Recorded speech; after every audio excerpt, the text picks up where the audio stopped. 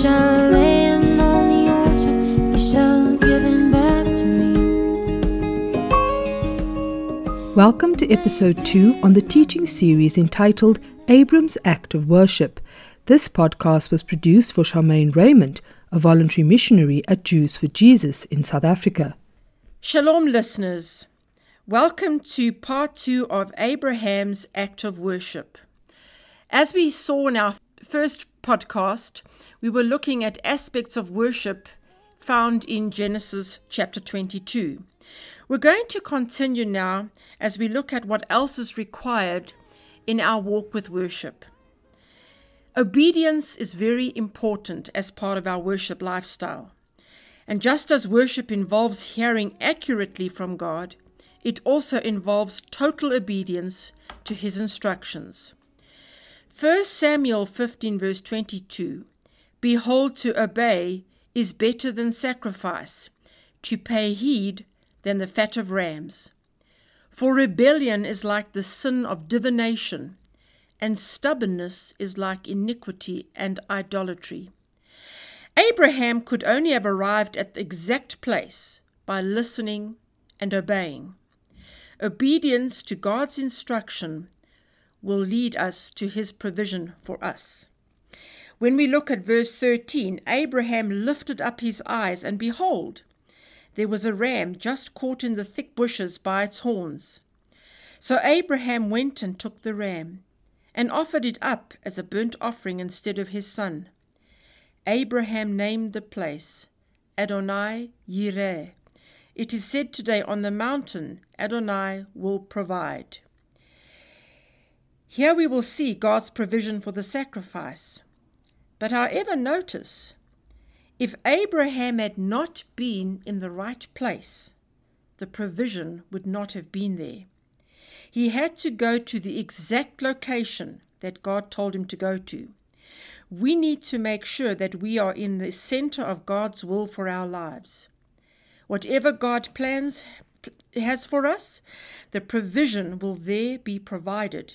So we need to walk in obedience. What do you understand by obedience? Is God requiring you to respond in obedience to something in your life right now? Will you obey, even if the cost is high? Action is also a part of our worship. In verse 4, on the third day, Abraham lifted up his eyes and saw the place from a distance.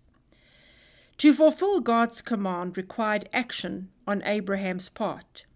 He still had to walk the distance as well as climb the mountain. How often do we expect everything to just happen? However, action also requires faith. The journey took 3 days and 3 nights, and it was during that time that God gave Abraham the necessary specific instructions. During those 3 days, can you just imagine the kind of thoughts that must have been going through Abraham's mind? To walk in faith means to trust God implicitly. Trust is built through relationship, which in turn is built through spending time alone with God. How is your relationship with God? How do you react when God gives instructions? Do you sit back waiting for something to happen? Or do you begin to act in faith, remembering that God's timing is crucial? What do you understand by walking in faith? And then, of course, there's the act of separation. In verse 5, Abraham said to his young men, Sit yourselves down here with the donkey. As for me and the young man, we'll go over there, worship, and return to you. Here we see Abraham separating himself from the group in order for him and his son to go and worship.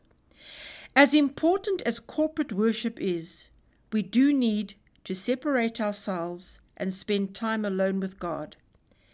As with any relationship, you only really get to know someone when you spend quality time alone with that person. How often do you take time out to be alone with God? Do you like spending time alone with God? Or does it feel like performing a duty? What keeps you from spending alone time with God? How can you change your alone time with God so that it becomes a blessing? If you are finding that you don't have time to be alone with God, then what you can change in your schedule, that will give you more time. Well, shalom, listeners, and I look forward to sharing part 3 with you in the next podcast. Awesome stuff. Do you want to do that last part again? Yes, yeah. Shalom, listeners, and I look forward to sharing the last part as we look at part 3 in the next podcast. Thank you for listening. For more on this series, subscribe to the Life of Worship page on www.baobulb.org.